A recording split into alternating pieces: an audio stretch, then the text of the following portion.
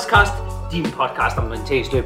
I studiet i dag, der har vi landstræner Jeppe Rod, advokat en spir, Eskild Schøning, og vores praktikant Iben. Og jeg hedder Jonas Munde, og jeg skal forsøge at holde styr på alt det her en sidste gang. Hold nu op. Det er længe siden, vi har lavet podcast. Vi bliver nødt til at have en runde. Hvad er der sket siden sidst? Og vi starter med dig, Jeppe. Jeg tror, der er sket mindst i mit liv siden sidst. Jeg kan jo forstå, at I har virkelig I har branchet ud og virkelig er på helt nye flader. For mig så jeg er stadig landstræner. Du er den stabile klippe, der holder os sammen. Ja. Holder os inde i sporten. Jeg havde glemt, vi havde en podcast. Ja. Jeg er blevet mindet om det her det sidste halve år af nogen, der spurgte om vi ikke skulle lave nogle nye. Så et halvt år efter, så laver vi en. Det er perfekt. Ja. Hvad har du lavet, Eskild? Ja, det er et godt spørgsmål.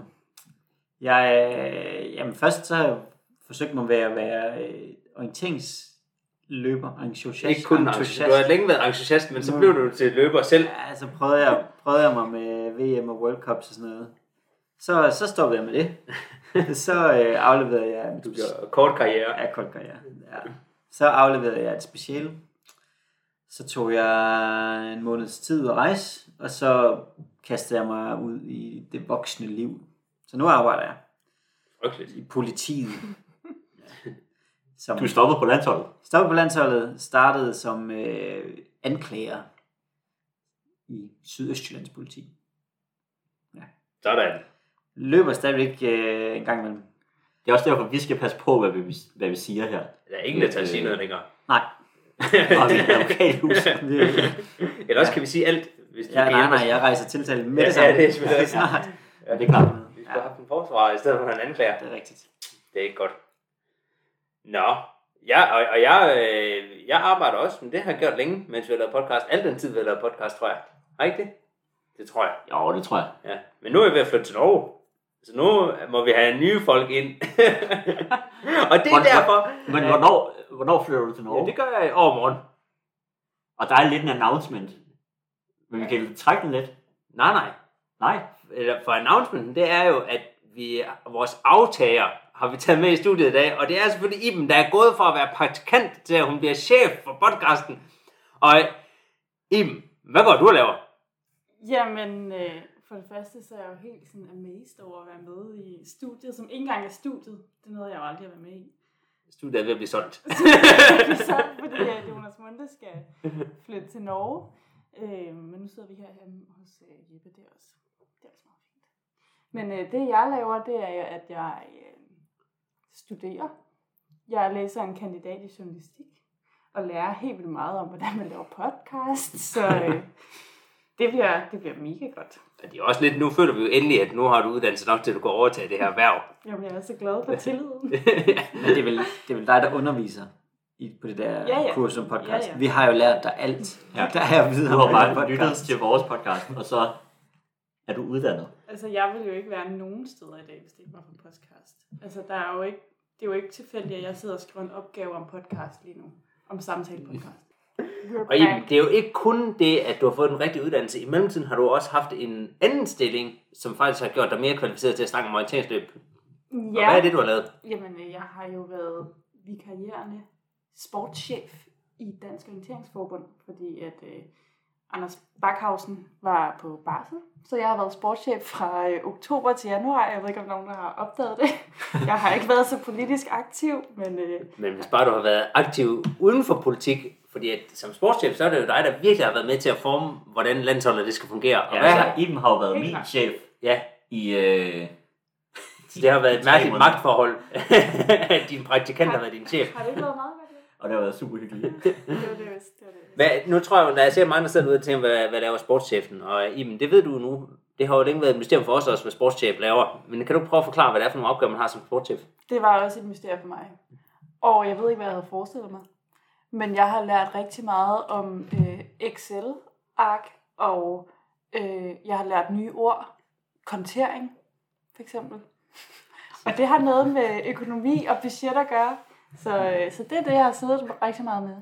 Det lyder som om, at det har været trygge hænder. Utrolig stejl læringskurve, og alt DOFs eliteøkonomi har ligget i mine hænder, og det er gået rigtig, rigtig godt. Hvis du selv skal sige det. Ja. Altså, du har haft rimelig mange penge ind og ud af kontoen, ikke? Jo. Ja. Det er sådan, når man for eksempel bestiller flybilletter til sådan en sydsamling, så... Ja, her har du guldkortet, bestilt billetter for over 100.000 kroner. Ja. Fint. Så kommer vi også på ferie i år. Ja. Men er det måske, hvor får DOF sine penge fra? Det er jo ikke kun medlemmerne. Nej, det er jo... Jamen, hvor får vi pengene fra? Nu bevæger vi os ud af nogle ting, som jeg måske faktisk ikke ved. Det bliver sådan en eksamen. Ja. Ja, men nu er jeg jo ikke sportschef mere, nu er jeg jo bare... Nu er du bare i skole igen. Ja, det kan vi jo faktisk også godt snakke om, fordi det er jo noget andet, jeg laver i DOF. Nu skal jeg ikke bekymre mig så meget om økonomi i eliten, jeg skal mere bekymre mig om økonomi for magasinet Orientering. Ja, for hvad er det, din opgave er på magasinet Orientering? Jamen, jeg er jo det, som jeg selv vil kalde ansvarshavende redaktør, og hvor jeg er ansat sammen med Camilla Bevense. Og vi sidder og laver magasiner og skriver artikler om det, som vi håber, medlemmerne gerne vil læse om. Så I må meget gerne lige komme med inputs, hvis der er nogen, der sidder derude og lytter med, som har noget, de gerne vil læse om. Hvad tror du gerne, de vil høre om eller læse om? Jamen, vi prøver at ramme bredt. Så det skal være noget med elite, og det skal være noget med noget ungdom, og det skal være noget med noget bredde generelt. Alle skal have noget.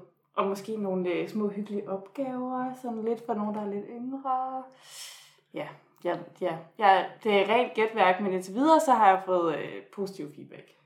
Altså, min far har lige skrevet en besked til mig, hvor der stod, at jeg skulle rose roster. Hvad, nu, magasinet Orientering, det har jo sådan et tidsskrift, noget man skal læse. Og der ved jeg da i hvert fald, at der er mange af klubberne, hvor de ligesom også har haft et nyhedsbrev, eller noget trygt, man kunne læse om, hvad der foregik i klubben, og det er ligesom langsomt fedt ud og blevet overtaget af et eller andet Facebook, eller deres hjemmesider, eller hvor man nu formidler nyhederne. Hvad er det DOF kan med et trykt medie? Hvad skal vi bruge det til? Ja, altså, jeg synes jo, det man kan bruge det til er at følge med i, hvad der foregår, altså sådan lidt gennemsigtighed. Der er mange, der spørger ind til, hvad er det egentlig, vi bruger vores tid på. Og så er det jo noget af det, som vi kan bruge til at fortælle, hvad vi laver. Skabe noget inspiration klubberne imellem. Der er nogen, der har nogle koncepter, der fungerer helt vildt godt. Med noget ungdomstræning for eksempel. Det kan også være noget seniortræning, eller hvordan man bare er helt vildt god til at skaffe frivillige. Så det er bare at udveksle erfaring på tværs af klubber, blandt andet. Og så måske også til at blive inspireret til, hvordan man kan træne. Altså eliteløberne, der deler ud af deres små fifs og tricks til at komme i god form, og hvordan man bliver en god overløber. Yeah. Altså, jeg har ikke modtaget mit blad nu. Apropos det er du ikke den eneste, der har. Så jeg har kontaktet vores layout-bureau, og det er sådan, at dem, som trykker og layouter og distribuerer for os, de bruger PostNord til levering. Og nu ved jeg ikke, om der sidder nogen fra PostNord derude og lytter, men der er altså ikke 100% leveringsgaranti med PostNord. Åbenbart. Det er virkelig ærgerligt for mig. Jeg har stadig ikke set det i fysisk udgave. Det har været ude i flere uger, ikke? Jo, altså jeg tror i hvert fald, der er gået 2 år, men i hvert fald, så skrev jeg til ham der, kontaktperson, og spurgte, hvad skal jeg lige? Og han sagde, at de ville gerne betale for at trykke nogle nye magasiner, men det ville altså koste 50 kroner per magasin at sende, og det er altså flere penge, end hvad vi overhovedet har taget for magasinet.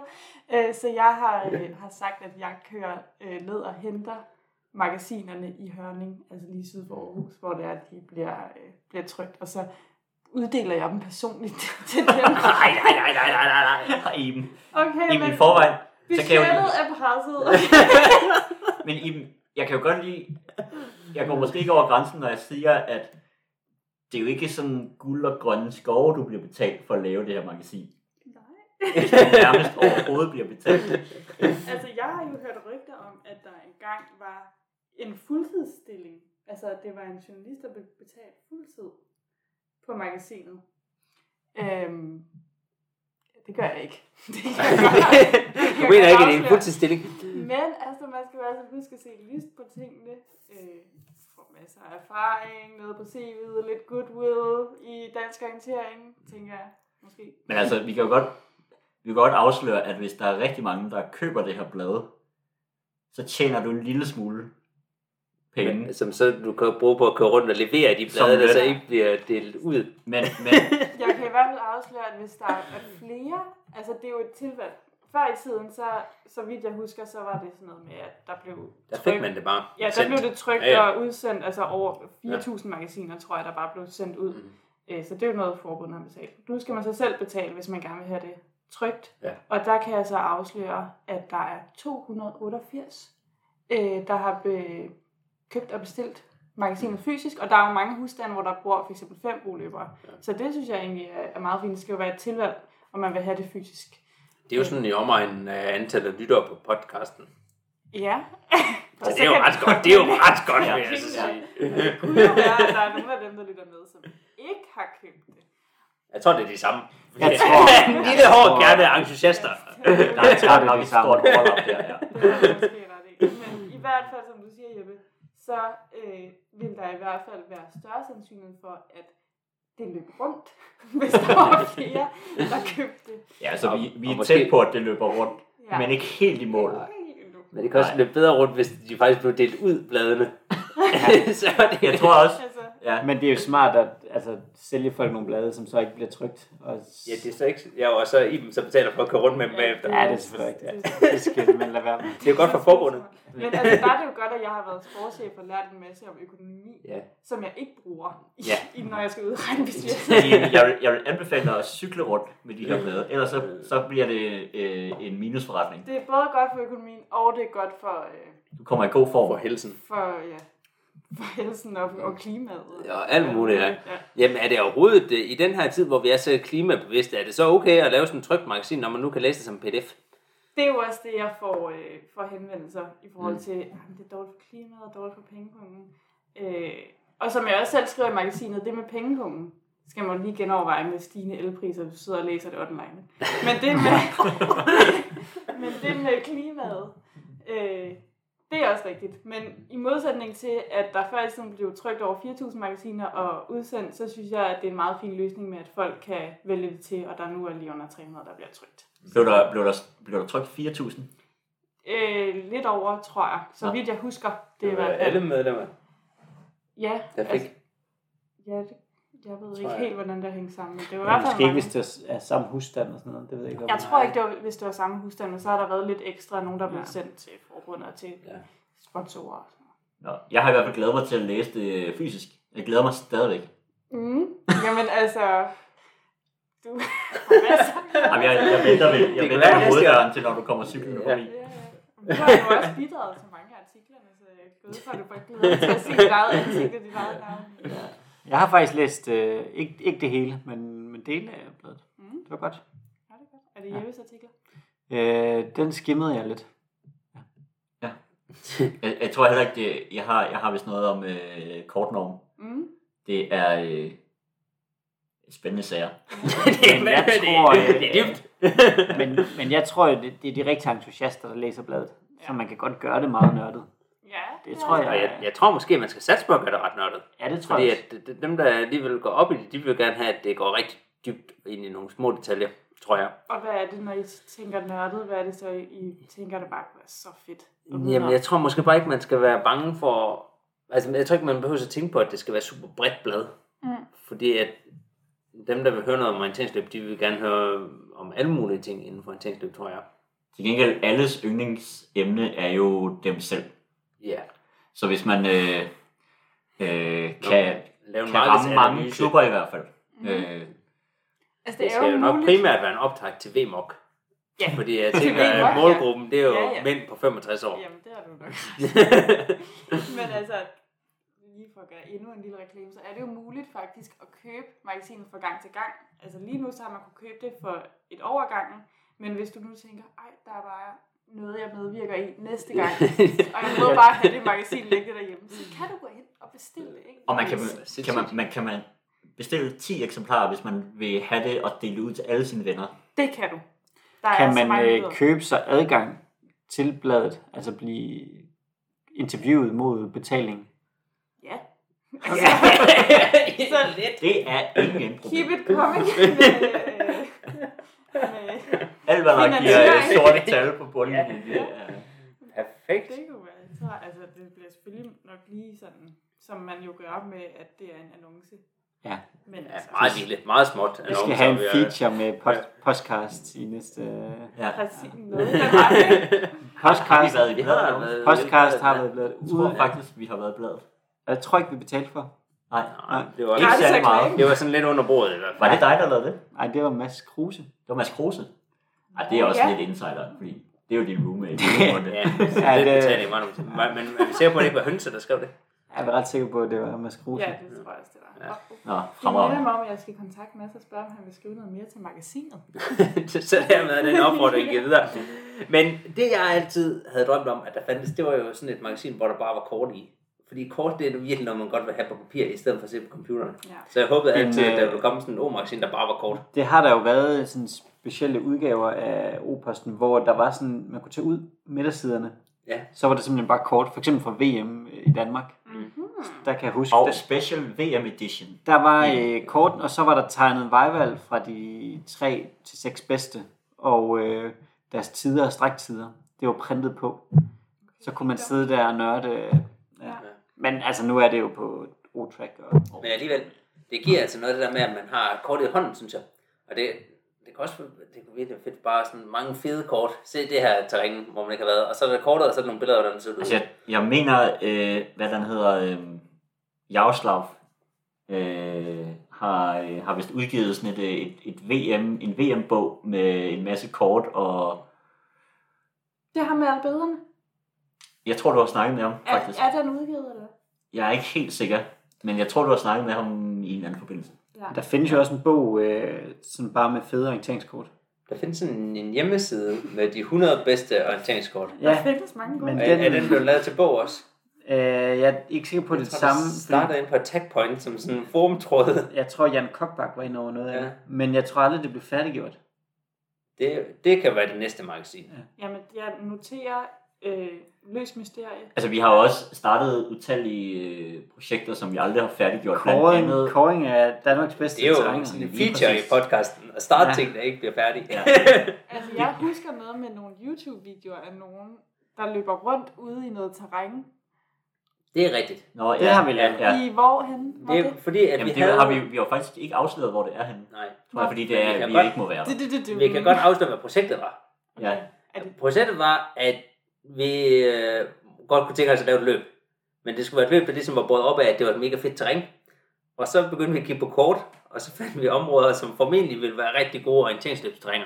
Jo, altså vi brugte Mapmagic Ja. og bare undersøgte over det Alle hele. mulige steder. Og så fandt vi 2 områder ude i Vestjylland, som er sindssygt fede til orienteringsløb. Det ene, at de er begge 2 private. Og det ene viser sig at være ejet af en rigtig sur mand, som sender rigtig sure mails tilbage, når man spurgte ham om noget.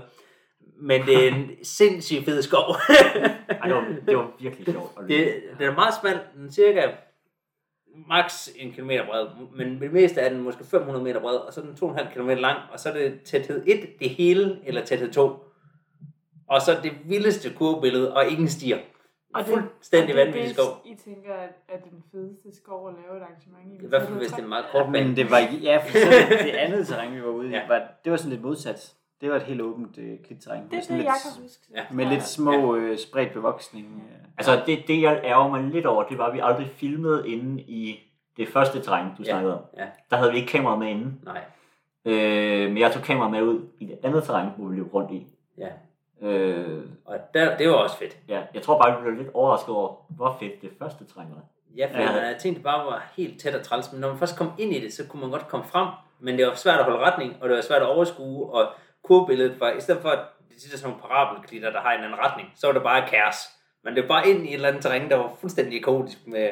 Ja, og så var det sådan Urene. lidt karst-agtigt terræn med sådan huller, der var 5 Ja. meter dybe. Og, Men Og så var vi faktisk i et tredje terræn, som så endte med at blive den nye store dyrehave. Det terræn, som bliver brugt til samtlige konkurrencer i Danmark. Ja. og hvad hedder den? Det er Blåbjerg. Det er Blåbjerg. Jeg synes nok, jeg husker det. Men det vidste du ligesom, det var en genial skov. Ja, vi vidste, det var en genial skov. Men hvorfor er det andet en hemmelighed? Jamen, man må ikke være i træer. Vi kom Problemet til, med de altså danske vi regler- snublede derind, og det var et Ja, uheld. Er det er det fordi, vi har at selvfølgelig kun vedkommende gået på- lytter med? Det er fordi, vi kun har gået på stierne. Reglerne er jo sådan i Danmark, at du må gerne være i privat skov, bare kun i dagslys og på stierne. Så det har vi selvfølgelig kun været. Men når man er på stierne, så kan man jo godt lige få en fornemmelse af, hvordan det er inden i terrænet. Det kan også Falde være, at ind man i lige terrænet. falder lidt ind. Ja. Det kan godt være, at der ikke var så mange stier, men vi fandt dem, der var. Vi fandt alle de stier, der var. Ja. Vi det lavede var vores måske ikke befæstede veje, vi gik på. Ja. På vej ud af den skov, Ja. der kunne vi faktisk ikke komme ud, fordi vi endte i sådan en mose, Det var vi noget krat. ikke rigtig kunne komme over. Ja. Og noget krat og til træer og noget. Men det var det også det eneste sted, vi ikke var på en sti. Ja, ja. Det vil Okay, jeg så sige. Nå ja, Det men der gik heldigvis en sti igennem. Ja. Det var det, jeg var. Det kom aldrig ud. Stien stoppede ved det ingenting. Ja. Ja, det kan man ikke forsikre sig mod. Men så ham arbejder vi lige lidt på. Ham går, Og indtil da, jo, så- og indtil da, så ikke bliver der ikke lige noget, det bliver det område. Nej. Men det vi kom fra, det var jo, at Iben, du overtager podcasten. Det er jo et rygte, jeg har spredt til nogen, godt at høre. før jeg har snakket med dig. Iben. Ja, det kan jeg forstå. Men du er ikke benægtet, så derfor så tager vi det som en stort ja. Det er lidt på samme måde, som da vi ansatte dig, hvor vi også bare ringede og sagde, at du var ansat, og så vidste du ikke lige, hvad det var, du var ansat til, men det var selvfølgelig som praktikant. Men det er også en fed historie. Ja. Vi sad jo i den her stue, i min stue, Ja. og så fandt vi ud af, at vi skulle lave en podcast. Og det har jo været noget... Okay, jeg flyttede til Aarhus for lidt over 4,5 år siden. Det var der, jeg startede på Journalisthøjskolen. Jeg kan ikke huske, om det var der omkring. Jeg har ingen anelse om, hvornår vi startede det her. Det ved jeg heller ikke. Det Det er ikke så lang tid Det burde siden. vi jo huske. Måske 3 år siden. Ja. Jeg tror, at vi vidste, du læste journalistik, og så tror jeg bare, vi ringede og sagde, at du er praktikant. Og så var det det. eneste, jeg kunne høre, var sådan en lidt underlig jingle i baggrunden, og Eskild, der siger, du har fået jobbet. Som hvad? Som praktikant. Og på Journalisthøjskolen er, jeg ved ikke om folk ved det, men der er det ret svært at få de praktikpladser, man gerne vil have. Så jeg tror, det var en dårlig joke. Det er ikke sjovt. men så fik jeg jobbet. Har du gjort Uden at have sagt det. Jeg blev Ja, det er for headhunted. sindssygt, ja. Det er for sindssygt. Og det er jo så første gang nogensinde, at du overhovedet sidder sammen med os. Ja. Altså, vi har jo ikke planlagt noget som helst sådan i fællesskab. Vi har kørt hver vores podcast. Det har jo, ja, det har jo været lidt sådan en ting, vi ville helst ikke nævne der med navn. Altså, jeg kan godt huske, at du siger, Eskild, i en eller anden podcast. Jamen, jeg hører det aldrig. Altså, jeg ved ikke, hvad han går og laver. Jeg hører aldrig podcasten, bagefter jeg gider ikke høre det. Nej, men det er jo faktisk ikke helt løgn. Jeg tror ikke, jeg har hørt det nu, et af praktikantens indslag, men Nej, der går du glip af noget. en dag, så sætter jeg mig ned, så hører jeg alle afsnit fra en ende til den anden. Hvor mange har vi lavet? Omkring 30. Ja, så 30 normale afsnit, og så har vi lavet sådan nogle julekalender og mærkelige... Ja, julekalenderen er uden det. Ja. Og hvor mange øl har vi drukket per afsnit? Omkring 30. Det er blevet til en del. Ja. Vi har faktisk lavet 30, og når det her udkommer, 31. Sådan. Sådan. Det er ligesom mange dage, der er i nogle måneder. Ja. Så hvis du går i gang nu, så kan du have en på en måned. En om dagen. Også hvis du går i gang i morgen, så kan du også. Og så kan du gemme julekalenderen til december. Ja. Det er perfekt. Men jeg synes, det viser, at det kan noget med en podcast om orienteringsløb. Og selvom det ligesom er noget, hvor man tit på orienteringsløb bare kigger på et kort og skal se noget med øjnene, så synes jeg, at man kan få mange sjove ting frem ved at snakke om det. Og det synes jeg, det har været sjovt at lave. Ja, og vi har haft mange gode folk inde i studiet. Mange spændende folk. Altså, Også nogen, der har faldet fuldstændig igennem. Ja, der er nogen, der er virkelig dårlige. Virkelig dårlige. Og vi nævner ikke navn. Det er jo specielt værterne. Nok primært værterne, der har været dårlige. Ja. Har I det yndlingsafsnit? Altså, der er jo nogle afsnit, der skiller sig ud, og det tror jeg måske... Er det dem, hvor du har fået ekstra lang tid i? Ja. Nej, det er jo faktisk, jeg tænker på nogle af de afsnit, som måske faktisk er alle folks yndlings, de fleste folks yndlings, og det er nogle af dem med Mona og Flemming. for eksempel. Hvor, Jeg tror også det der med, jeg bedst kan lide, hvor vi har været ude og snakke med nogle gamle legender. Ja. Mona Nørgaard, der vandt guld til VM på langdistancen i 74, og Flemming Nørgaard, hendes mand, som står for alt kort. Kortlegenden. Det var virkelig hyggeligt at være ude og lave de podcast-studier. Ja, vi fik jo den store rundvisning, og... Det er jo sådan, at han kan jo snakke for evigt om kort, og det kunne vi også. Altså, vi snakkede bare for evigt om kort. Ja. I kan bare lige snakke videre, jeg henter lige noget. Nu er det meget spændende. Okay. Det er jo fuldstændig uforberedt. Vi snakkede også med en anden legende, kan du huske det? Ja, med Carsten. Vi snakkede med Carsten. Ja, det var hyggeligt. Ja, og det det er jo rigtig. lidt... han er jo på en måde lidt vores maskot på podcasten, føler jeg. Ja, hvorfor? Ja, men det er jo fordi, at podcast... Nå, det er jo faktisk på et tidspunkt blev... vi diskuterede, om det skulle hedde podcasten. Ja, Altså podcasten. Og der har jeg hele tiden haft Carsten lidt i tankerne. Ja, i tankerne. Ja. Jeg føler lidt, han... Men nu det har altid været stadig på K, Carsten. Ja, det er i mit hoved. Ja, det er dit hoved. Det tror jeg kun er dit hoved, det er sket. Ja. Det, Jeppe han er kommet tilbage med. Kan du prøve at fortælle, hvad det er, du har fundet her? Det er Jo, en helt store det var souvenirs. altså det er faktisk, jeg passer rigtig meget på den. Det er en gave til podcasten. Det er podcastens eneste ejendom. Ja, det her er... Du skal ikke røre den i dem. Da vi... det objekt, jeg har her, det er et stykke papir. Jeg vil næsten kalde det pap. Det er et kort fra VM i 74. Det er sådan et mindekort med Monas vejvalg tegnet på, som vi fik, da vi lavede den podcast derude. Og vi fik aldrig hængt det op i studiet, så det er ligget I tryk. i tryk. Men her er det, og det er sådan et originalt kort fra dengang. Det synes jeg er ret sjovt, at vi har. Lino Vesterskov og Silkeborg Nordskov 1-20.000. Ja. Ja, jeg tror, vi lagde billeder op af det dengang, det vi lagde podcasten op. Men Det der har jeg ikke set før. Misvisning 0 grader. jamen, det er... Det er klassisk. Det står er på de i fleste forhold kort. til... Nej. Det står på rigtig mange kort. Se, det er derfor, jeg ikke er uentusiast. Jeg er bare praktikant. Det er i forhold til nord på kortet. Det er i forhold til, om de sorte streger, om de vender parallelt med siden af kortet. Altså medianer. Ja, altså medianer. Ja, det er det ord, jeg lige efter. Ja, så det klipper vi selvfølgelig ud. Klip det. Jamen, og på det her kort, der er jo ligesom en mark her på, hvor at nu halvdelen af det tidligere landshold nærmest bor på. Altså, Det er faktisk ret sjovt, ja. Lino Vesterskov, altså blandt andet min kollega Tue Lassen bor jo herude på den her mark nu. Ja. Så, Nå, det der, de har bygget huse. ja, jeg tror faktisk det er hernede. Der er måske skov i virkeligheden på det kort. Jeg ved det ikke helt.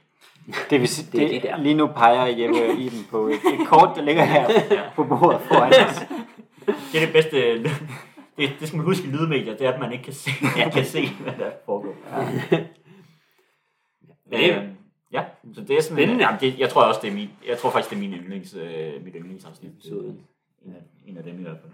Ja, vores mest populære afsnit nogensinde har vel været det med Maja Alm. Jeg husker det som om, det blev afspillet... Det med Mona Nørgaard, eller det med Maja. Ja. De var ret tæt, de to. Jeg mener, vi kom over 1000 afspillinger på et afsnit. Ja. Altså, jeg ved, jeg har snakket med Maja, når hun har lavet interviews med andre medier. Mm. Så har de nogle gange hørt vores podcast-afsnit som research til deres interview med Maja. Ja. Og det ved jeg ikke, om de lærte noget af, men altså... Det ved jeg heller ikke. Hvis vi skulle kritisere os selv lidt, hvis vi skulle kritisere os selv lidt, var det jeg vil sige. Og det kan vi jo helst ikke lide at gøre. Det har vi ikke gjort meget. Nej, fordi vi er fabulous. Vi er fantastiske. Men hvis man skulle komme med et lille kritikpunkt, så er det jo, at vi er jo ufatteligt dovne podcastværter, så vi er jo primært inviteret gæster, som bor sådan inden for en radius af 4-5 kilometer af os selv. Ja. Altså, vi har ikke gjort den store indsats. Nej, så man kan sige, lige med Flemming og Mona bor lidt længere væk. Det var en udflugt. Der kørte vi i bil ud. Der skulle vi i bil ud. Ja. Og med Carsten, der skulle vi også køre helt ind til der kørte vi helt ind til Kompashuset. Ja. så Det er jo 2 af de bedste afsnit. Det er der, hvor hvor vi kørt længst. Ja, så det er jo en opfordring til dig, Iben, at hvis du gider at køre op til 5 km, så er der virkelig noget at hente. Jeg skal lige til at sige, det kan jo bare vende ind af, men så er det faktisk for mig. Vi skal kun vende det ud af, ja. Det er det, vi har lært. Det er jo længere, vi kører væk i bil for at lave noget, jo mere populært bliver det. Ja. Det er det, folk vil have. Så når du deler blade ud, så kan du tage en lille diktafon med og lave nogle små lydbidder. Hvad synes du om bladet? Ja. Ja. Jeg synes faktisk også, det har været sjovt at lave de der optagspodcast til mesterskaber. Så får man lige nørdet at se, hvad der er for noget træning, og lige tænkt lidt over, hvem der er, der man skal holde øje med. Jeg tror også, det er noget, folk ligesom har forventet lidt kom. Ja, Det er også noget af dem, der er blevet hørt en del. Jeg har nogle gange spurgt folk, hvad de helst vil have. Og min omgangskreds er jo, det er jo eliteløbere, så de vil gerne høre om elitestof.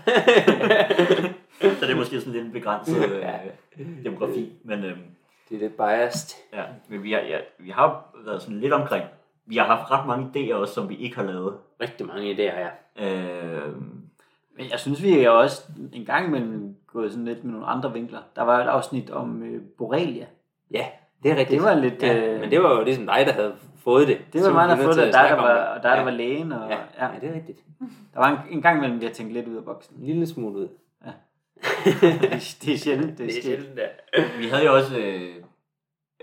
vi ville prøve at lave sådan en skadesfølgetong på et tidspunkt, hvor vi lavede et afsnit. Ja, det er rigtigt. Vi kom Blev til det kun til et? Ja, det var vi havde Rasmus Oscar inde. Ja. Nej, jeg har da også snakket med Alejandro, har I ikke det? Nej, Nej, det var det, der var meningen. Nej. Nå. Vi skulle også snakke med Line. Nå, Ja, vi havde nærmest aftalt det. Jeg tror, at vi havde lavet aftalerne. Ja. Men det var egentlig lidt dårligt. Jeg føler, at jeg har fulgt med i den følgetong. Ja. Når vi lægger sådan nogle spor ud, så folk de føler, at de har fået meget mere, end hvad der egentlig Det er det, vi har været gode til. Vi har jo også kåret de 10 bedste kort i Danmark. Ja, det har vi selvfølgelig også kåret. Folk har bare ikke lige hørt det afsnit. Nej, du er ikke lige med den dag. Danmarks bedste. Vi skal blive hvad er Danmarks bedste skov? Ja, det ved jeg ikke. Men Der kommer en del forslag, faktisk. Jeg tror, at hvis vi skal give et råd forslag. videre til de næste, der også laver en podcast. Jeg regner med, at det her bliver sådan en ting, hvor der er små udbrydergrupper rundt omkring i Danmark, der starter deres egne orienteringspodcast. Nogle subspecialiserede podcast om ja, og sådan noget, hvor de orienteringsløb. bekriger hinanden på en eller anden måde. Men det handler om, at man skal virkelig love rigtig meget. Du skal love, du laver alt muligt. Du skal bare aldrig komme med et nyt afsnit. Ja, for vi fandt ud af, hvornår var det sidste afsnit var. Det var 27. juni. Jamen, vi er gået fra en frekvens på, der næsten var over på en hver anden måned, til nu hver halve år. Så det går lidt ad bakke med frekvensen. Ja. Samtidig med kvaliteten også falden. Ja. Altså, men det er jo for ligesom at prime det for, at praktikanten ikke kommer ind, hvor der ligesom er for store forventninger. Altså forventningerne må være helt fuldstændig. Det er ret langt nede. Ja. Men med hensyn til Danmarks bedste kort, så vil jeg sige, et af de bedste kort, der skal være DM i efteråret. DM Ultralang i Kærgård Plantage. Ja. Fra min gamle klub, UK Vest. Det er jo, du vokser op i den skov. West. Ja. Ja. Det er min morfar, der har tegnet det gamle kort. Så det er altså... Hvem tegner det nye kort? Det er jeg faktisk i tvivl om. Det er nok med Magic. Det er det nok Map Magic, der har tegnet det. Ja. Men det er lækkert. Og så Blåbjerg lige ved siden af. Det er også... det er fremragende sagt. Ja, som nu er kommet lidt tilbage. Det der igekrattet i Blåbjerg, det er sådan noget af det allerfineste. Jeg har løbet et ultralangt nede på de kanter på Fanø. Tilbage i hedengangen. Du har aldrig løbet et ultralangt, Jeppe. Der var i 2012 og i 2005. Jeg var i sidste års junior. Ja. Jeg gik i stykker. Ja. Krampede. Men det er, hvis jeg skulle komme med mit favoritkort i hele Danmark. Kærgård? Nej, så er det Fanø. Fanø, ja. Det er ikke kun fordi, hvilken del af jeg har et sommerhus lige ved sådan af. Jeg kan sige, at Bo Conring var med til at tegne et af de første kort dernede. Ja. Fun fact. Snakker om Fanø Midt. Fanø Midt. Ja. Du nåede jo så at løbe derned, inden de klippede alt det der fede skov ned. Ja. Hvis du har løbet det Det har du. Det var ikke fældet. Der var jo en gang, hvor Fanø var rigtig fed. Men jeg har aldrig prøvet at løbe på det kort. Nå, jamen det har jeg tydeligvis. Jeg kan ikke huske det. Og der var mere skov tidligere. Ja, jeg kan bare huske, at der er faktisk fældet endnu mere nu. Rigtig meget. Ja. Og banerne var meget lange. Så en af tiderne var meget lange. Og Jeppe var meget træt. Og jeg var meget junior. Ja. Men Jeppe, du er jo vokset op på Nordsjælland. Hvad afspejler det, hvorfor noget træning, du synes er det fedeste i Danmark? Ja, Tegnstrup Hegn er klart nummer 1. Der er der snart divisionsmatch der. Er der det? Tror jeg. Fedt. Der er sådan nogle kreaturhegn derude. Så er det fandme bare at gå ind med til. Nej, det tror jeg ikke. Men til gengæld, apropos fedekort, så DM i år, DM lang og stafet skal jo være på Bornholm. Og det har jeg virkelig glædet mig til i mange år, og det kan næsten kun skuffe på det her tidspunkt. Ja, det tror jeg også. Det breakede vi ikke nyheden om det i en podcast på et tidspunkt. Det kan vi i hvert fald. Det synes jeg, vi skal tage æren for. Skal vi ikke tage æren for det? Jo. Det synes jeg altså, vi har gjort. Hvem kan vi have snakket med, som er medlem med Søllerød? Måske Mikkel? Ja, Simon Trane. Simon Trane tror jeg er et godt bud. Han laver i hvert fald nogle baner til DM. Jeg er ret sikker på, at vi har snakket om det i forbindelse med podcasten for længe siden, at det skulle være deroppe. Jeg tror, vi måske kan der komme nogle anekdoter fra sidst, det var på Bornholm. Og hvor meget det regnede, og stævnepladsen var oversvømmet og sådan noget. Men jeg tror, der var et eller andet med, at det nok skulle være derovre igen. Det kan også have været noget med Klingenberg eller sådan noget. Hun har også engang løbet. Jeg ved ikke, hvor jeg har det fra. Jeg tror, vi i den her podcast har sagt noget om, at det skulle være på Bornholm længe før det blev offentliggjort. Måtte du må tilbage og høre. Jeg må tilbage. Nej, du skal alligevel høre det, Eskild, så du må lige høre, hvad du synes. Ja, sig lige til. Ja. Altså i forhold til sådan afsnit, der var... Nej, lige tilbage til det, fordi at Bornholm, jeg ved ikke, om man kan sige, at det er undervurderet, men jeg tror, der er rigtig mange, der aldrig har prøvet at løbe derovre. Og det skal man altså bare tilmelde sig. Skyld. Det minder jo lidt om Sverige. Ja, altså, men ret fedt svensk terræn. Ja, godt svensk. Iben, har du ikke været sådan nærmest en fast høst-åben deltager? Jo. Mange år har jeg mange gange. Altså jeg tror aldrig, jeg har oplevet Bornholm om sommeren. Jeg har kun oplevet det der sidste i oktober, hvor det bare sådan er koldt, alt er lukket. Og du kan ikke andet end at sådan være ude på den stævneplads. Men det er til gengæld fedt. Altså, at være ude på den stævneplads. Så fedt. Skoven det er lort, men stævnepladsen. Hold op. Og så det er fryse. Har du løbet i paradisbakkerne? Ja, jeg tror, jeg har løbet alle de terrænger, der er. Ja. Hold da op. Din kender. Ja, ved man, hvad det er for nogle skove, det skal være i? Er det paradisbakkerne? Man ved godt, hvilke skov. Her er et halvt år før. Men det er også ude på Hammeren, er det ikke det? Jo, det blev faktisk offentliggjort for efterhånden 3 år siden. Jeg er jo kommet helt ud af orienteringsløbet. Meget lang tid siden. Ja. Det er ikke helt Hammeren, det er sådan lige et naboterræn. Det ligger også rigtig spændende. Ja. Men det er ikke ude i klitterrænet over i den østlige del. Af Hammeren? Nej, af Bornholm. Nej, det er det ikke. Det kan jeg godt løbe i. Det vil jeg bare sige. Ja.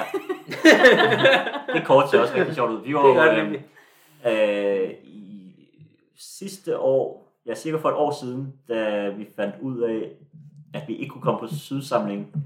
Jeg kan næsten ikke engang huske det, fordi det var så koldt i tid. Så planlagde vi faktisk en tur til Bornholm. Vi havde kontaktet klubberne dernede, vi havde fundet skovene, vi var ready to go, og så var der ingen danskere, der kunne komme på nogen ferie i udlandet nogen steder, så de skulle alle sammen til Bornholm, så vi kunne ikke finde, der var ikke plads på nogen færger, uanset hvilken dag vi skulle over. Jeg skulle have været med på den tur. Ja. Vi endte med at tage til Silkeborg. Vi tog til Silkeborg. Ja. Det kan jeg også noget. Ja. Vi nåede jo at planlægge, for hver samling vi var på, så nåede vi at planlægge 1 til 2 ekstra samlinger samtidig. Men det endte med at være et godt valg, for jeg husker som om der var ret meget sne på Bornholm, da vi skulle have været afsted. Ja, der var også sne. Ja, der kom også sne i Silkeborg. Men ikke lige så meget. Men hold kæft, vi planlagde mange samlinger i den tid. Ja, det var fedt. Jamen, det jeg ville sige før var, i forhold til sådan et afsnit, der var måske lidt mere besværligt at lave, der kan jeg huske, vi lavede den der julekalender. Yeah. Som vi jo tænkte skulle være små 5 minutters bidder, og vi kunne lige knalde dem af på en aften, så lavede vi lige 24.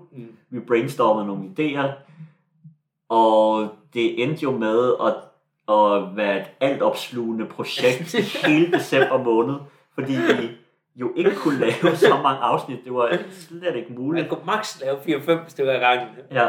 Og det skulle redigeres og lægges op hver dag, og det var dig, der redigerede det. Ja, det var frygteligt.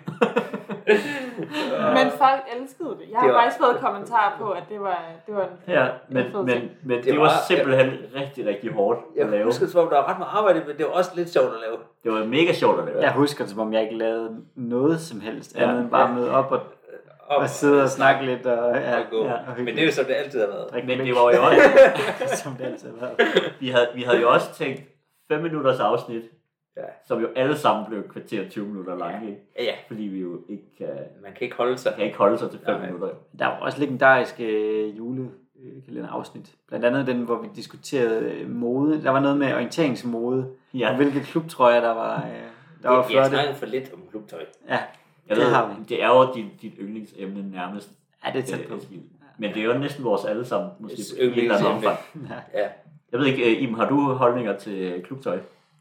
Der er tit folk, der synes, at orienteringsløbstøj er jo tit... Hvad siger du? Hvad siger du bare? Sådan lidt grimt. Jeg må godt se, hvilken klub du kommer fra. Nej, altså... Jeg har faktisk ikke nogen stærke holdninger til det, så når folk siger sådan, ej, hold da op, og så vil vi bare gerne ændre vores design, fordi jeg synes bare, det var så forfærdeligt, og det ved jeg ikke. Jeg er ligeglad. Men rent faktisk er det med klubtøj jo måske mere egnet til et orienteringsblad end i en podcast, hvor man ikke kan se noget som helst. Jamen, du har ret. Vi skal have sådan nogle rigtig gode retro. Det kunne være, du skal have løse nylonbukser i gul og lilla. Bladet skal kåre det bedste design. Det kunne være Danmarks den klub med bedst men det kunne også være sjovt altså hvor man gik tilbage og kiggede på klubbernes gamle klubtøj. Noget med hvordan klubtøjet så ud for 50 år siden. Ja. Og der er meget godt at komme efter det. Der er mange gode ting at komme efter. Ja. Men jeg har ikke umiddelbart nogen yndlingsklubdragt. Du skal have fat i Mikkel Lund, der sikkert kan hive... Han sidder jo i Trimtex, så kan han sikkert hive et eller andet frem fra nogle arkiver med gammelt tøj og forskellige kollektioner. Jeg er sikker på, at der er så mange klubber, der har gemt nogle eksemplarer. Og hvis man bladrer i nogle gamle... Ja, gamle. De der gamle og en O-posten-blade, de må eksistere et eller andet sted. Ja, der er nogen, jeg ved godt, der er nogen, der har bare arkivet derhjemme med helt fra, jeg ved ikke, hvornår det startede. Men bare samtlige magasiner af O-posten derhjemme. Ja, jeg har jo... Altså i den nye kollektion, altså den nye udgivelse. Altså, jeg mangler jo... Jeg mangler et blad for at få det fuldendt. Jeg mangler kun et blad. Og det er der en god grund til. Du har gjort, hvad du kunne. Ja. Altså, jeg fralægger mig alt ansvar for den grund. Bortset fra, at jeg i morgen har tænkt mig at give det til dig personligt. Når du har hentet det ud i Hørning. Nu. Det er også blevet en del af mit job, åbenbart. Det er altid et arbejde i DOF, det er det altså. Jamen, altså, man får erfaring på så mange fronter. Det er ikke vanvittigt. Men jeg synes det er rigtigt, det der med, at optakter til mesterskaber og hvad det som er sket i O-sporten, det har været vores primære opgave. Ja. På en eller anden måde. Vores bread and butter. Ja, og derfor synes jeg, at nu har vi snakket om rigtig meget og rigtig lidt i det her afsnit. Vi kan godt lige tage noget aktuelt. Der har jo faktisk lige været dansk mesterskab i weekenden. I natorientering. Ja. Det bliver ikke altså og i det her lille forum her, der var der kun én af os, der løb. Og det var jo dig, Iben, der sidste år tog en sølvmedalje. Ja, og i år røg hele vejen ned, ud af podiet, ned på en 4. plads. Jeg ved det godt. Du var jo med landsholdet på samling. Vi havde jo faktisk lagt nærmest vores samling dernede for at være med i DM-nat. Det er næsten ikke engang løgn. Næsten. Det er næsten ikke engang løgn. Og jeg tror, du havde hele landsholdet i ryggen, der bakkede dig op. Ja, fordi dealbreaker jeg er ikke på landsholdet. Jeg laver mad på landsholdet. Ja, så jeg er med. Og det du er en slags praktikant på landsholdet. Ja, det kan jeg godt sige. Ja. Kan du ikke beskrive dit løb først? Så kan vi tage vinderne her bagefter. Jo, altså jeg tror, jeg kan sige så meget, at jeg var nok den i Dame 21, som var mest frisk med mit løb. Ja, jeg synes egentlig, at det gik meget godt. Vi havde kigget lidt på kortene inden. Jeg tror, at de seneste kort, vi fandt, var fra Vikingedysten i 2014 måske, hvis det kan passe. Hvor at skoven så meget grøn ud, og man kunne se på tracking, at dem, der havde løbet der, de altså havde sådan løbet ind til posten og løbet ud igen samme vej. Altså, de skulle ikke ind igennem noget grønt, så det var bare hurtigt ud igen, og så stiløb. Så jeg blev meget positivt overrasket, da jeg stod i startboksen, hvor der hang et eksempel på kortet, og det så meget anderledes ud. Og, Havde de hængt et eksempel på kortet? Altså, hvorfor gør man det? Altså, det er jo noget, det skal man jo gøre, hvis der er et eksisterende O-kort. Tror jeg er reglen. Ja, det hvis der er et eksisterende. Okay. Men ikke hvis det er nytegnet. Nej. Men tror jeg ikke, du skal. En super old school regel med, at det ikke skal være i indbydelsen eller instruktionen. Det stod i instruktionen. Med kortet? Nej, altså ikke billedet af kortet. Jamen, hvorfor skal det ikke sendes ud? Det her kort var jo helt nyt. Og jeg synes, når det er helt nyt, og ingen har set det, så hold det skjult indtil man tager det. Men det gamle kort, det nyeste gamle kort, burde altid blive sendt ud sammen med instruktionen. Der er ingen grund til at gøre det. Enig. Nej, det er jeg også helt sikkert. Men ved du, at det var helt nyt? At der ikke var nogen, der havde løbet på det før? Ja, det regner, eller nej, det kan jeg ikke sige med sikkerhed. Men det regner. Men det kan man sige, hvis nu det er nytegnet, så skal man måske også lade være med lige at lave det der træningsløb for klubbens medlemmer lige en måned før, for lige at, så tror jeg bare, man skal vente. Altså er skoven ikke lukket op til dem? Jo, men det er jo ikke for dem, der er i klubben. Det er kun for dem, der skal løbe med til mesterskabet. Nå, nu spekulerer vi. Jeg vil bare sige jeg aner intet til arrangører, så vi prøver at holde endelig de ting skjult, som ingen kender til. Og de ting, som nogen kan finde, det skal man offentliggøre, så alle kan have lige vilkår. Pro-tip. Ugens tip. Men det vil jeg altså også sige, det var kæmpe...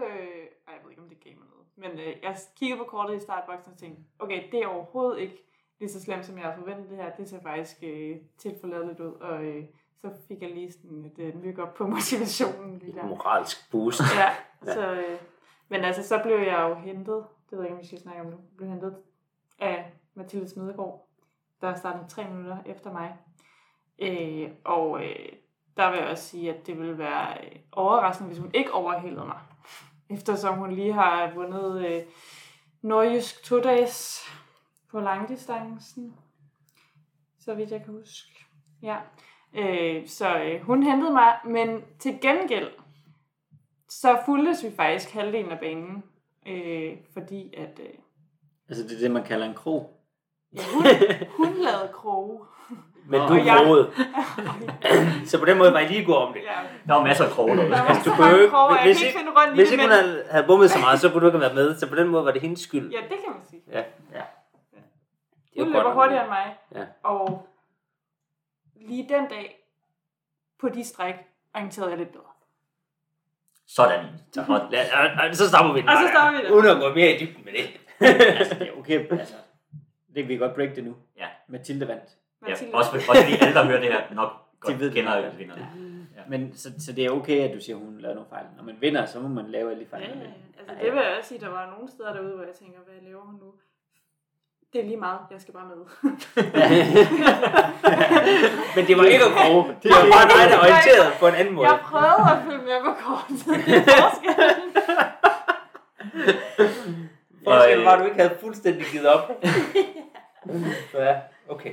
På en eller anden måde, så endte du endte med en 4-plads. Ja. Hvor langt var der op til medaljerne? Det var de der 3 minutter, fordi jeg kom jo, altså hun hentede mig, og så kom vi i mål stort til sammen. Ja, så du tæller kun guldmedaljen. Det er den eneste. Jeg tror hun var under 10 sekunder var Annika efter. Ja, hun var, det er rigtigt, hun var 5 sekunder efter. Var det 5 sekunder? Og så Miri, tror jeg, var 18 sekunder efter. Ja, det var, jeg tror det var 17. Ja, tæt. Ja, jeg tror slet ikke, det var 18. Så det er de der 2,5-agtigt. Jeg er efter med den. De har måske været lidt svært at finde. Ja, det er også det, jeg ved. Så det, jeg er egentlig rimelig tilfreds. Altså, der var også meget stiløb, selvom det var tilsyneladende svært nogle steder, fordi folk bummede. Så der var nogen, der bummede. Men jeg bummede jo ikke. Og jeg tror ikke, jeg kunne have løbet meget hurtigt. Så det er egentlig okay. Det var meget godt. Ja. Og det var Mathildes første senior DM. Mm-hmm. Ja. Og hun er Hun er Ja. Det var det, du lige Så sagde. det var det, ja. Så hun har haft en rimelig god debut. Det første ranglisteløb, hun stillede op i, vandt hun. Den første DM, hun stillede op i, vandt hun. Ja. Nu fører hun også ranglisten. Det er sådan en rimelig god Det er en meget god start. Det er en god start. Og i herrenes klasse, der var der også en debutant, DM Young Gun. senior debutant, der var vandt. Jakob Steintal. Ja. Steintal vandt, og Møller Jes. Rasmus Møller Jes toer. blev nummer 2. Der var heller ikke langt op. nej. Og Han, så blev Søren Trane Ødum nummer 3. Der Ja. var heller ikke langt op. Nej. Det var meget sjovt, at det skulle blive så tæt. Ja, og der var mange flere navne, der var sådan indenover og i Have muligheden, medaljekampen ja, undervejs på undervejs. banen. Maskau var længe deroppe, og Laurits. og Rico havde næsten højst fart af alle derude, så- men lavede lidt store fejl. Det største resultat til det DM for mig var det Mikkel Sørensen fra OK Melfart. Ja. Også en af de gamle legender, som løb, jeg tror, en 7. plads hjem. Altså han nåede at chokere Steintal derude, kan jeg rapportere om. Hvis Hvem ikke er- til stede, hvem er altså. den velfart løber der. Ja. Ja. Så der var et godt startfelt, specielt i her 21. Det var en kæmpe klasse.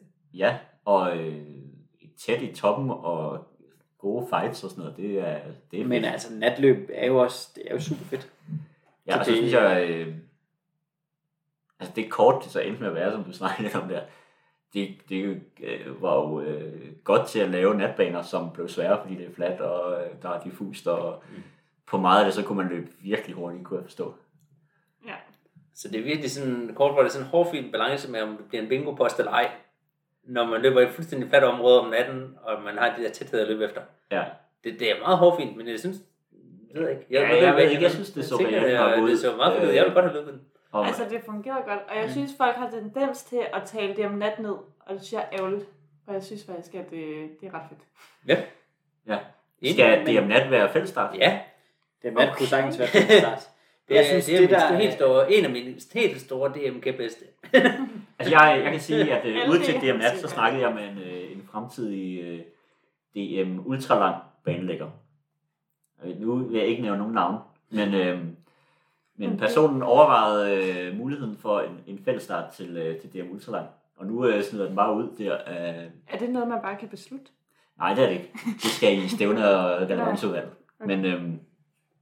Men i Norge, der har de jo hver andet år om natten der, så har de fællesstart, og de andre mellemliggende år, så er det individuelt start.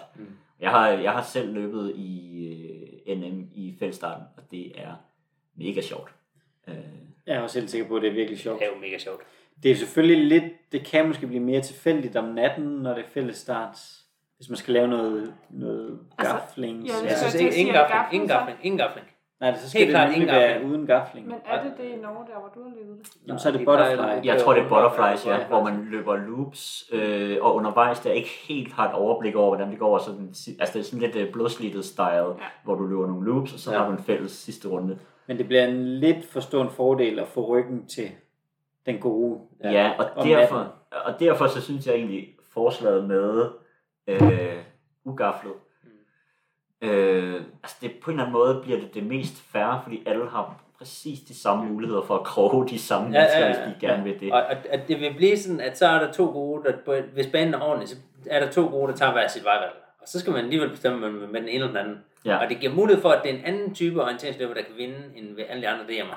Ja. Og sådan som det er lige nu, så er det i princippet den samme, der vinder mellem lang, ultralang og nat. Men spørgsmålet er, om vi ikke næsten har et DM-nat med fælles start hver andet år. Får man Wild West. Det er rigtigt, ja. Det er jo i hvert fald mere prestigefyldt. Der er, Og der er fælles start, og det ja. er samme bane, og det er om natten. der er Det nogen, er der også sætter det ultralang meget højt. samtidig jo. Så Ja. det er jo Og det er også det er begge dele, ja. Ja. Det kunne være, at man skulle Kombinere. hente lidt inspiration fra Wild West. Noget andet man også skulle gøre for de her små DM'er, som er sådan lidt, måske ikke så prestigefyldt som det er, det var, at man kunne overveje, om man det ene år skulle have fællesstart DM nat, og så det næste år, der har man så fællesstart DM ultralang, og ikke noget DM nat. Så de kun er hver andet år. Så er der altid lidt mere prestige at vinde, når det ikke er så tit. Ja. Helt klart. Det kunne man godt. Og så vil der også stadig kun være et DM-mesterskab, der var fællesstart hvert år. Så synes jeg også, det er vigtigt, at altså, nu skifter det jo ofte, hvornår der er DM-nat og DM-ultralang. Jeg synes, de skal bare ligge fast. Ja, altså i efteråret eller foråret. Jeg synes, at DM-nat i foråret, man har haft vinteren til at træne natløb, det giver god mening. At det ikke er det første natløb på sæsonen. Ja. Og så DM-ultralang, når sæsonen ligesom er slut, der er ikke nogen store konkurrencer for eliteløberne. Man kan godt bare smadre sig selv på en eller anden lang tosset bane, som er fedt. Ja. Til gengæld hørte jeg, altså en landsholdsløber sagde, DM-nat, det skal bare ligge i efteråret, hvor man har lyst til at løbe nat. Ikke her, hvor man er blevet træt af det. Så det er et andet perspektiv på det. Men jeg synes også, at DM-nat skal ligge i foråret. Fordi der har du ligesom også, det giver også mening, du har trænet det hele vinteren. Og så dyster vi, hvem der har været. Men det samme med DM ultralang kunne også godt ligge i foråret. Jeg synes bare ofte, at DM ultralang i foråret, så ramler det, i hvert fald for eliten, så ramler det sammen med, med andre vigtige foråret er så presset for eliten. Men det er jo altså lidt samme problem ved at lægge DM nat der. Men det man kan, hvis DM nat er fællesstart, så kan man lægge det meget senere. Så kan man i princippet lægge det i maj, fordi at du kan få det afviklet lynhurtigt ved at starte alle mulige samtidig. Du kan bruge det som testløb og til Jukula og til Jumila. Så start maj, DM nat, fællesstart. Alle klasser samtidig. Bang! Ja. Samlet start 400, for 400 samlet start. Hold kæft, det kunne være smukt. Det var fedt, ja. Det ville være legendarisk. Ja. Sådan et 20 miler stemme. Ja. Og så vil det kan I bare lige, det forslag kan I bare lige tage. Det tager jeg. Og så ultralang, det synes jeg bare er en gang i november. Altså ikke noget oktober eller noget. Det skal langt hen. November. Ja. Det skal helst være frost. Julenisseløb. Men det er det også i år. Jeg ved ikke, jeg kan ikke lige. Jeg tror, det er i november. Ja. Eller i hvert fald sent i oktober, hvis det er i oktober. Men så kommer det ikke komme med blodslidt. Der skal helst være, hvis det er klitterræng, så skal det helst være sådan lidt is på alle vandpytterne og moserne. Altså sådan, så du lige blive skåret på anklen. Ja, det skal nemlig være den tynde gode is. Ja. Den, som lige får den ind på skinbenene. Den, der skærer på skinbenene. Ja, det er godt. Jeg kender den. Jeg kender den. Nå. Ja. Det var jeg glad for, at jeg lige fik brandet lidt omkring opsættet af DM Nat. Det er vigtigt. Ja. Er der andre ting, er der noget, man kan se frem til i år? Vi har snakket om, at der er DM på Bornholm. Altså man kan jo for eksempel se frem til VM i Danmark. Aha. Ja, det tænker jeg en ting. Altså vi har jo virkelig, altså vi kunne virkelig godt tænke os, at der kom rigtig, rigtig mange tilskuere og hæppede og lavede en masse larm. Og jeg håber ligesom, at man, hvis man er en O-familie og tænker, det kunne sgu være meget sjovt at lige tage en halv uge i Vejleområdet og opleve sådan en også hvis ikke det man er en familie. Hvis bare man er en familie og gerne lige vil have en fed weekend i Vejle. Hvis man bare er et menneske. Eller hvis man er en person, så kan man bare lige tage derned. Jeg har altså de VM'er jeg har været til, hvor der har været rigtig meget tryk, altså der er virkelig løberne kan mærke det der brøl af, når man kommer, specielt den der hjemmebane, det hjemmebanebrøl der kommer, det er helt unikt, og det er super fedt at opleve også som tilskuer. Og næsten endnu federe som løber. Fordi at, så det er i hvert fald en ting, som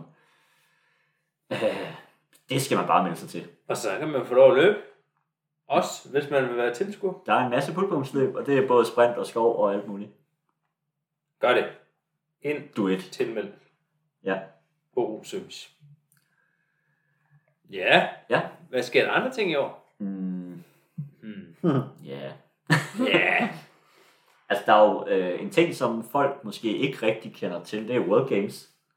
World Games er sådan lidt en lillebror til OL, og er sådan en showcase, hvor at de idrætsgrene, der gerne vil til OL, de er der og prøver at vise sig frem og kandidere til at blive udtaget til OL.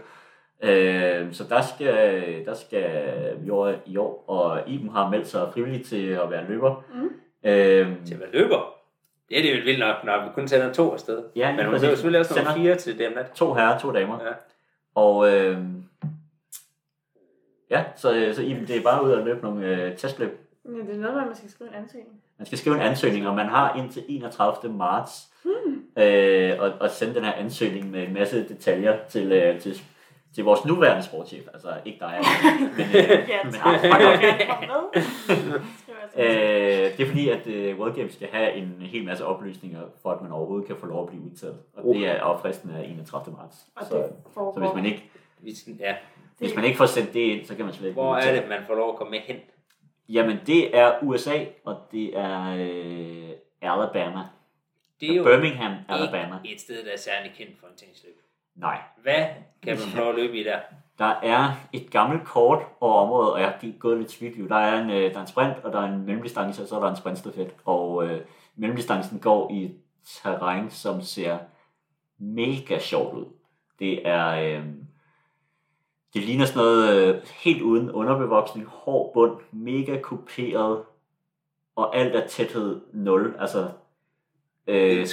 hvid skov, med sådan måske lidt halvdårlig sigt i, og så sådan kæmpe store kuperet, også med sådan fin detaljeret kupering. Det er i hvert fald det gamle kort, det ser meget specielt og meget både rigtig hurtigt og potentielt svært ud. Det er lidt svært ud her. Ja. Nice. Og sprinterne, ingen anelse overhovedet. Det kan nok være muligt. Bortset fra, alle amerikanske byer er jo fuldstændig firkantet. Ja. Og der er god plads. Ja, altså det er Alabama, det er ligesom sydstat, man kan komme, og det bliver kogende varmt. Fedt. Ja, det bliver virkelig varmt. Men i virkeligheden der er jo mange ting at glæde sig til. Jo. Der er jo ikke Wild West i år. Nej, det er der ikke. Men det er jo den første sæson efter corona, kan man sige. Det synes jeg godt, man kan være til noget 2 dages. Der var altså mange folk ude. Nu var jeg ikke selv med, men jeg hørte flere snakke om det. Fed stemning. Og det hjælper. Ja, helt klart. Noget af det, jeg er lidt spændt på at se, det er, jamen, hvilke løb vender folk ligesom tilbage til. Ja. Yeah. Og der tror jeg, man kommer til at se nogle løb, der ligesom får kæmpe succes, folk har savnet. Og så nogen, som folk måske har tænkt, nu har vi ikke været der i et par år. Det var sgu egentlig meget dejligt, at vi slap for de lorte så eller. Ja. Det tror jeg, du er ret i. Jeg tror, der bliver sådan lavet en sortering nu. Ja, det tror jeg også. Jeg tror helt omvendt. Jeg tror, folk de er bare desperate. Så de tilmelder sig alt. De tilmelder sig det værste. Ja, nu kan man lave divisionsløb alle steder, og folk de kommer. Ja, det kan godt være. Ja. Altså, det er spændende at se. De 2 sidste sæsoner har jo været amputeret, så vi skal 3 år tilbage, før vi har haft en normal forsæson. Altså, det er jo 10 mila tilbage. Ja. Jukula, der var Jukula sidste år, og det var egentlig ret stort, men... Altså, det var overraskende, synes jeg, fordi at der var egentlig corona, og der var coronarestriktioner, og det var sådan en underlig vibe af, at skulle vi ikke have mundbind på lige nu, men altså, så gjorde folk det bare ikke, og så var man ligesom bare i den der Jukula-boble. Men Jukula, tror jeg, bliver stort. Ja. Hvor er det hen i år? I Finland, har jeg hørt. Nå. Rygter. Det er meget fedt. Ja. Nærmere kommer vi det ikke. Ja. Jeg mener også, det er Finland. Ja. Så er der jo alle de der sommerferieløb, der er tilbage. O-ringen. Læsø, 2 dages. Læsø 2 dages. Som er udtalelse til EM. Så er det Læsø 3 dages? 3 dages måske. Ja. Jo, det plejer. Er det 3 dages? Nej, det er nok. Jo, det er 3 dages. Men det er fordi, vi løber kun 2 løb. jeg oplever det til 2 dages. Ja. Og vent, det er dem, der er udtalelsesløbet også? Jo, til EM, som skal foregå i Estland i starten af august. Der kommer jo selvfølgelig et EM. Der er også en World Cup. Der er en World Cup i foråret. Den er i Sverige, i Borås. Og i efteråret? I efteråret er den i Davos. Hjemme hos svigerfamilien. Ja. Det kan noget. Det bliver hårdt. Ja. Der er bakket. Ja, og det er jo oppe i højden. Og, det tror jeg bliver... Der bliver Schweizerne rigtig gode, tror jeg. Ja. Det kan de godt finde ud af. Ja. Men ellers så kan jeg sige sådan i forhold til landsholdet her, så vores næste samling, som er om en måned. Nu har vi lige været på samling, hvor vi har løbet mod svenskerne nu. Om en måned så tager vi på en samling, hvor vi skal sådan en lille halv uge med det schweiziske landshold. Også i Sønderjylland. I Midtjylland. Hvor og så med Schweizerne dem bor vi sammen med. De kommer med 38 løbere, og vi har så også lidt over 30 løbere med. Samler hele forbundet, og så det er 38 løbere. Og så lige nu er jeg i gang med at arbejde på, at vi kan få en masse ukrainske landsholdsløbere op og med på samlingen. Ja, dem, jeg har haft lidt kontakt med dem, sådan, fordi bare for at høre, om de har det okay. Det har de ikke, men altså vi har sådan arbejdet rimelig hårdt for at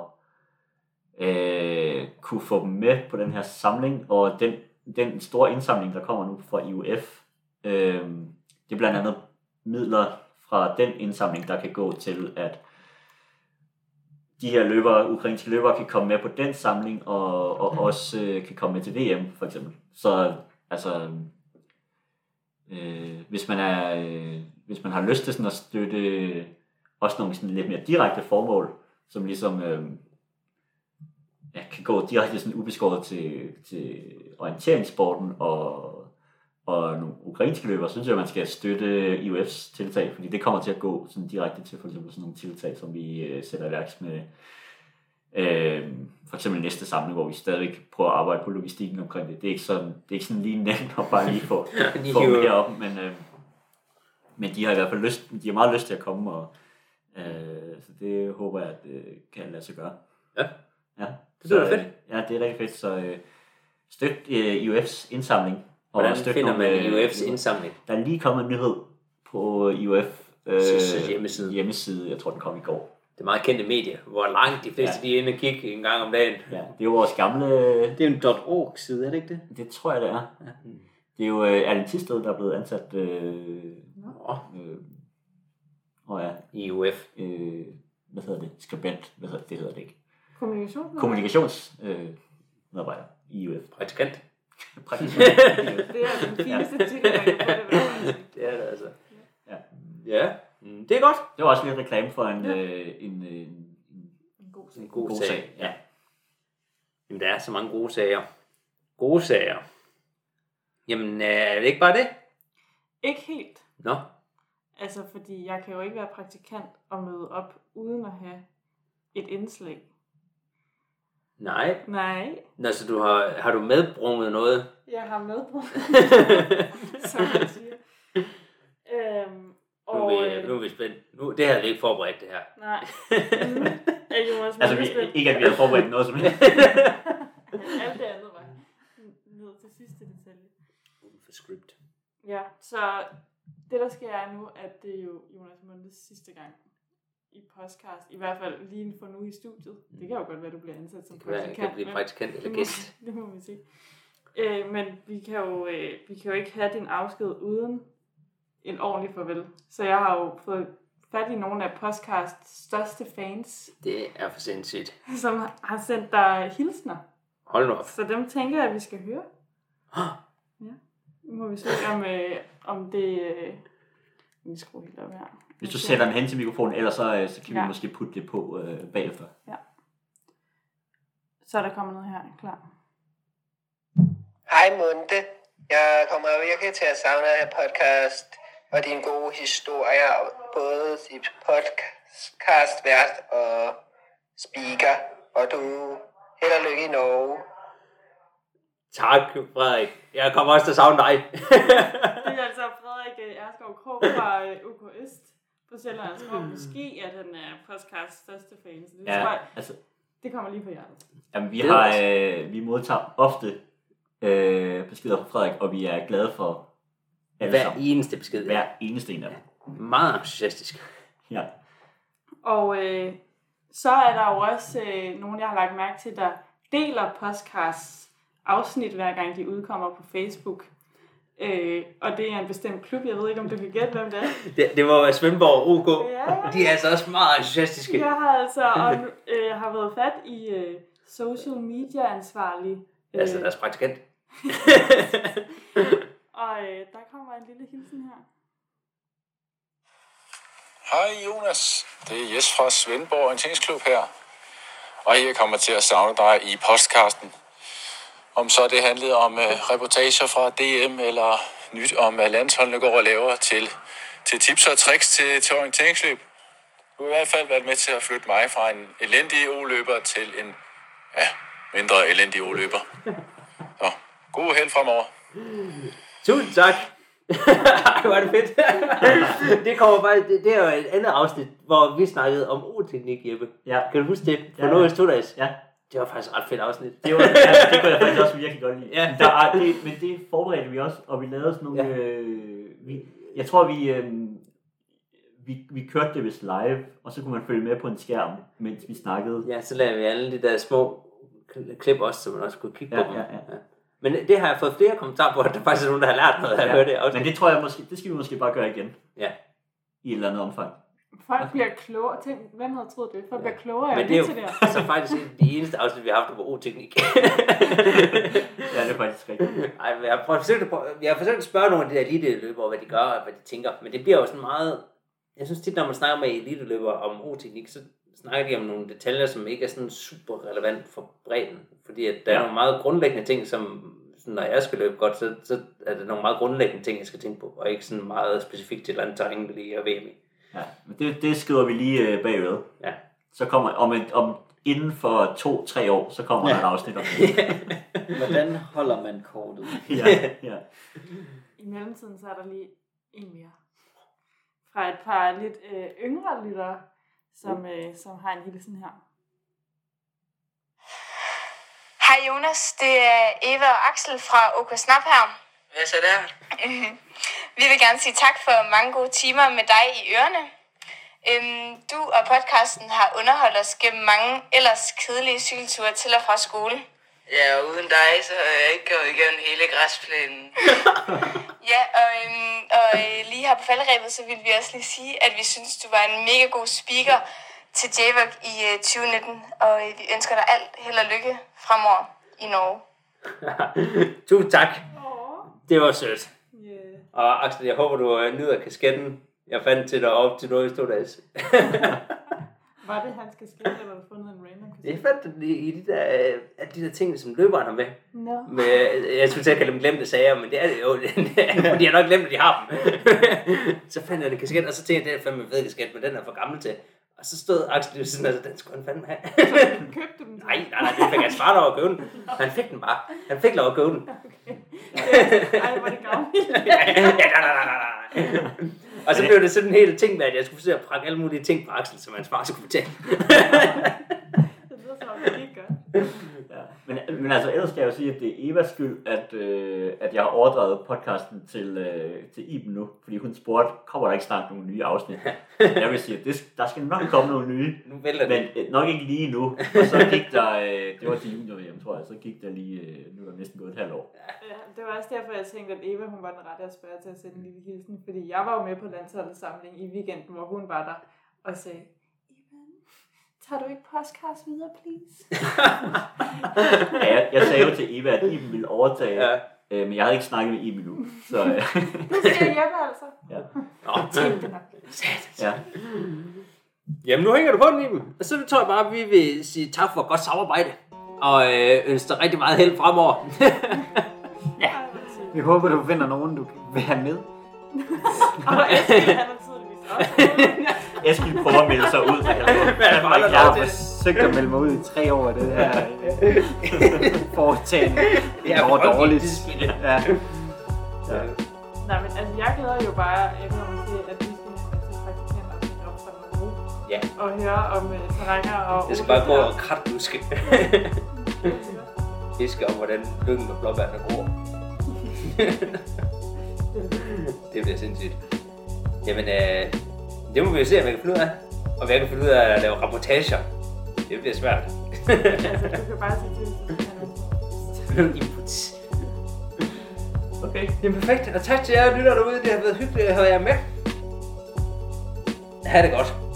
Adiøs. Og for løbende og orienteringsløb, løb stærkt den vej. Det er ikke det, man skal. Stævnepladsen. Det gør vi. Også i den grad. Farvel, Månne.